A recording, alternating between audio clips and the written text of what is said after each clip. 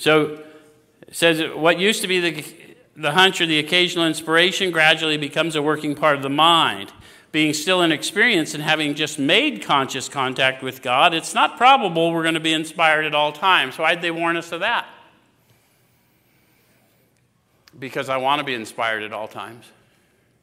And I will feel like I've been let down. And I'll think, screw it. Why can't I be inspired at all times? But there would not be promises if there weren't going to be times without inspiration. The promises aren't for when I'm just full of joy. The promises are for when I can't see any light. So I can hold on. Does it make sense?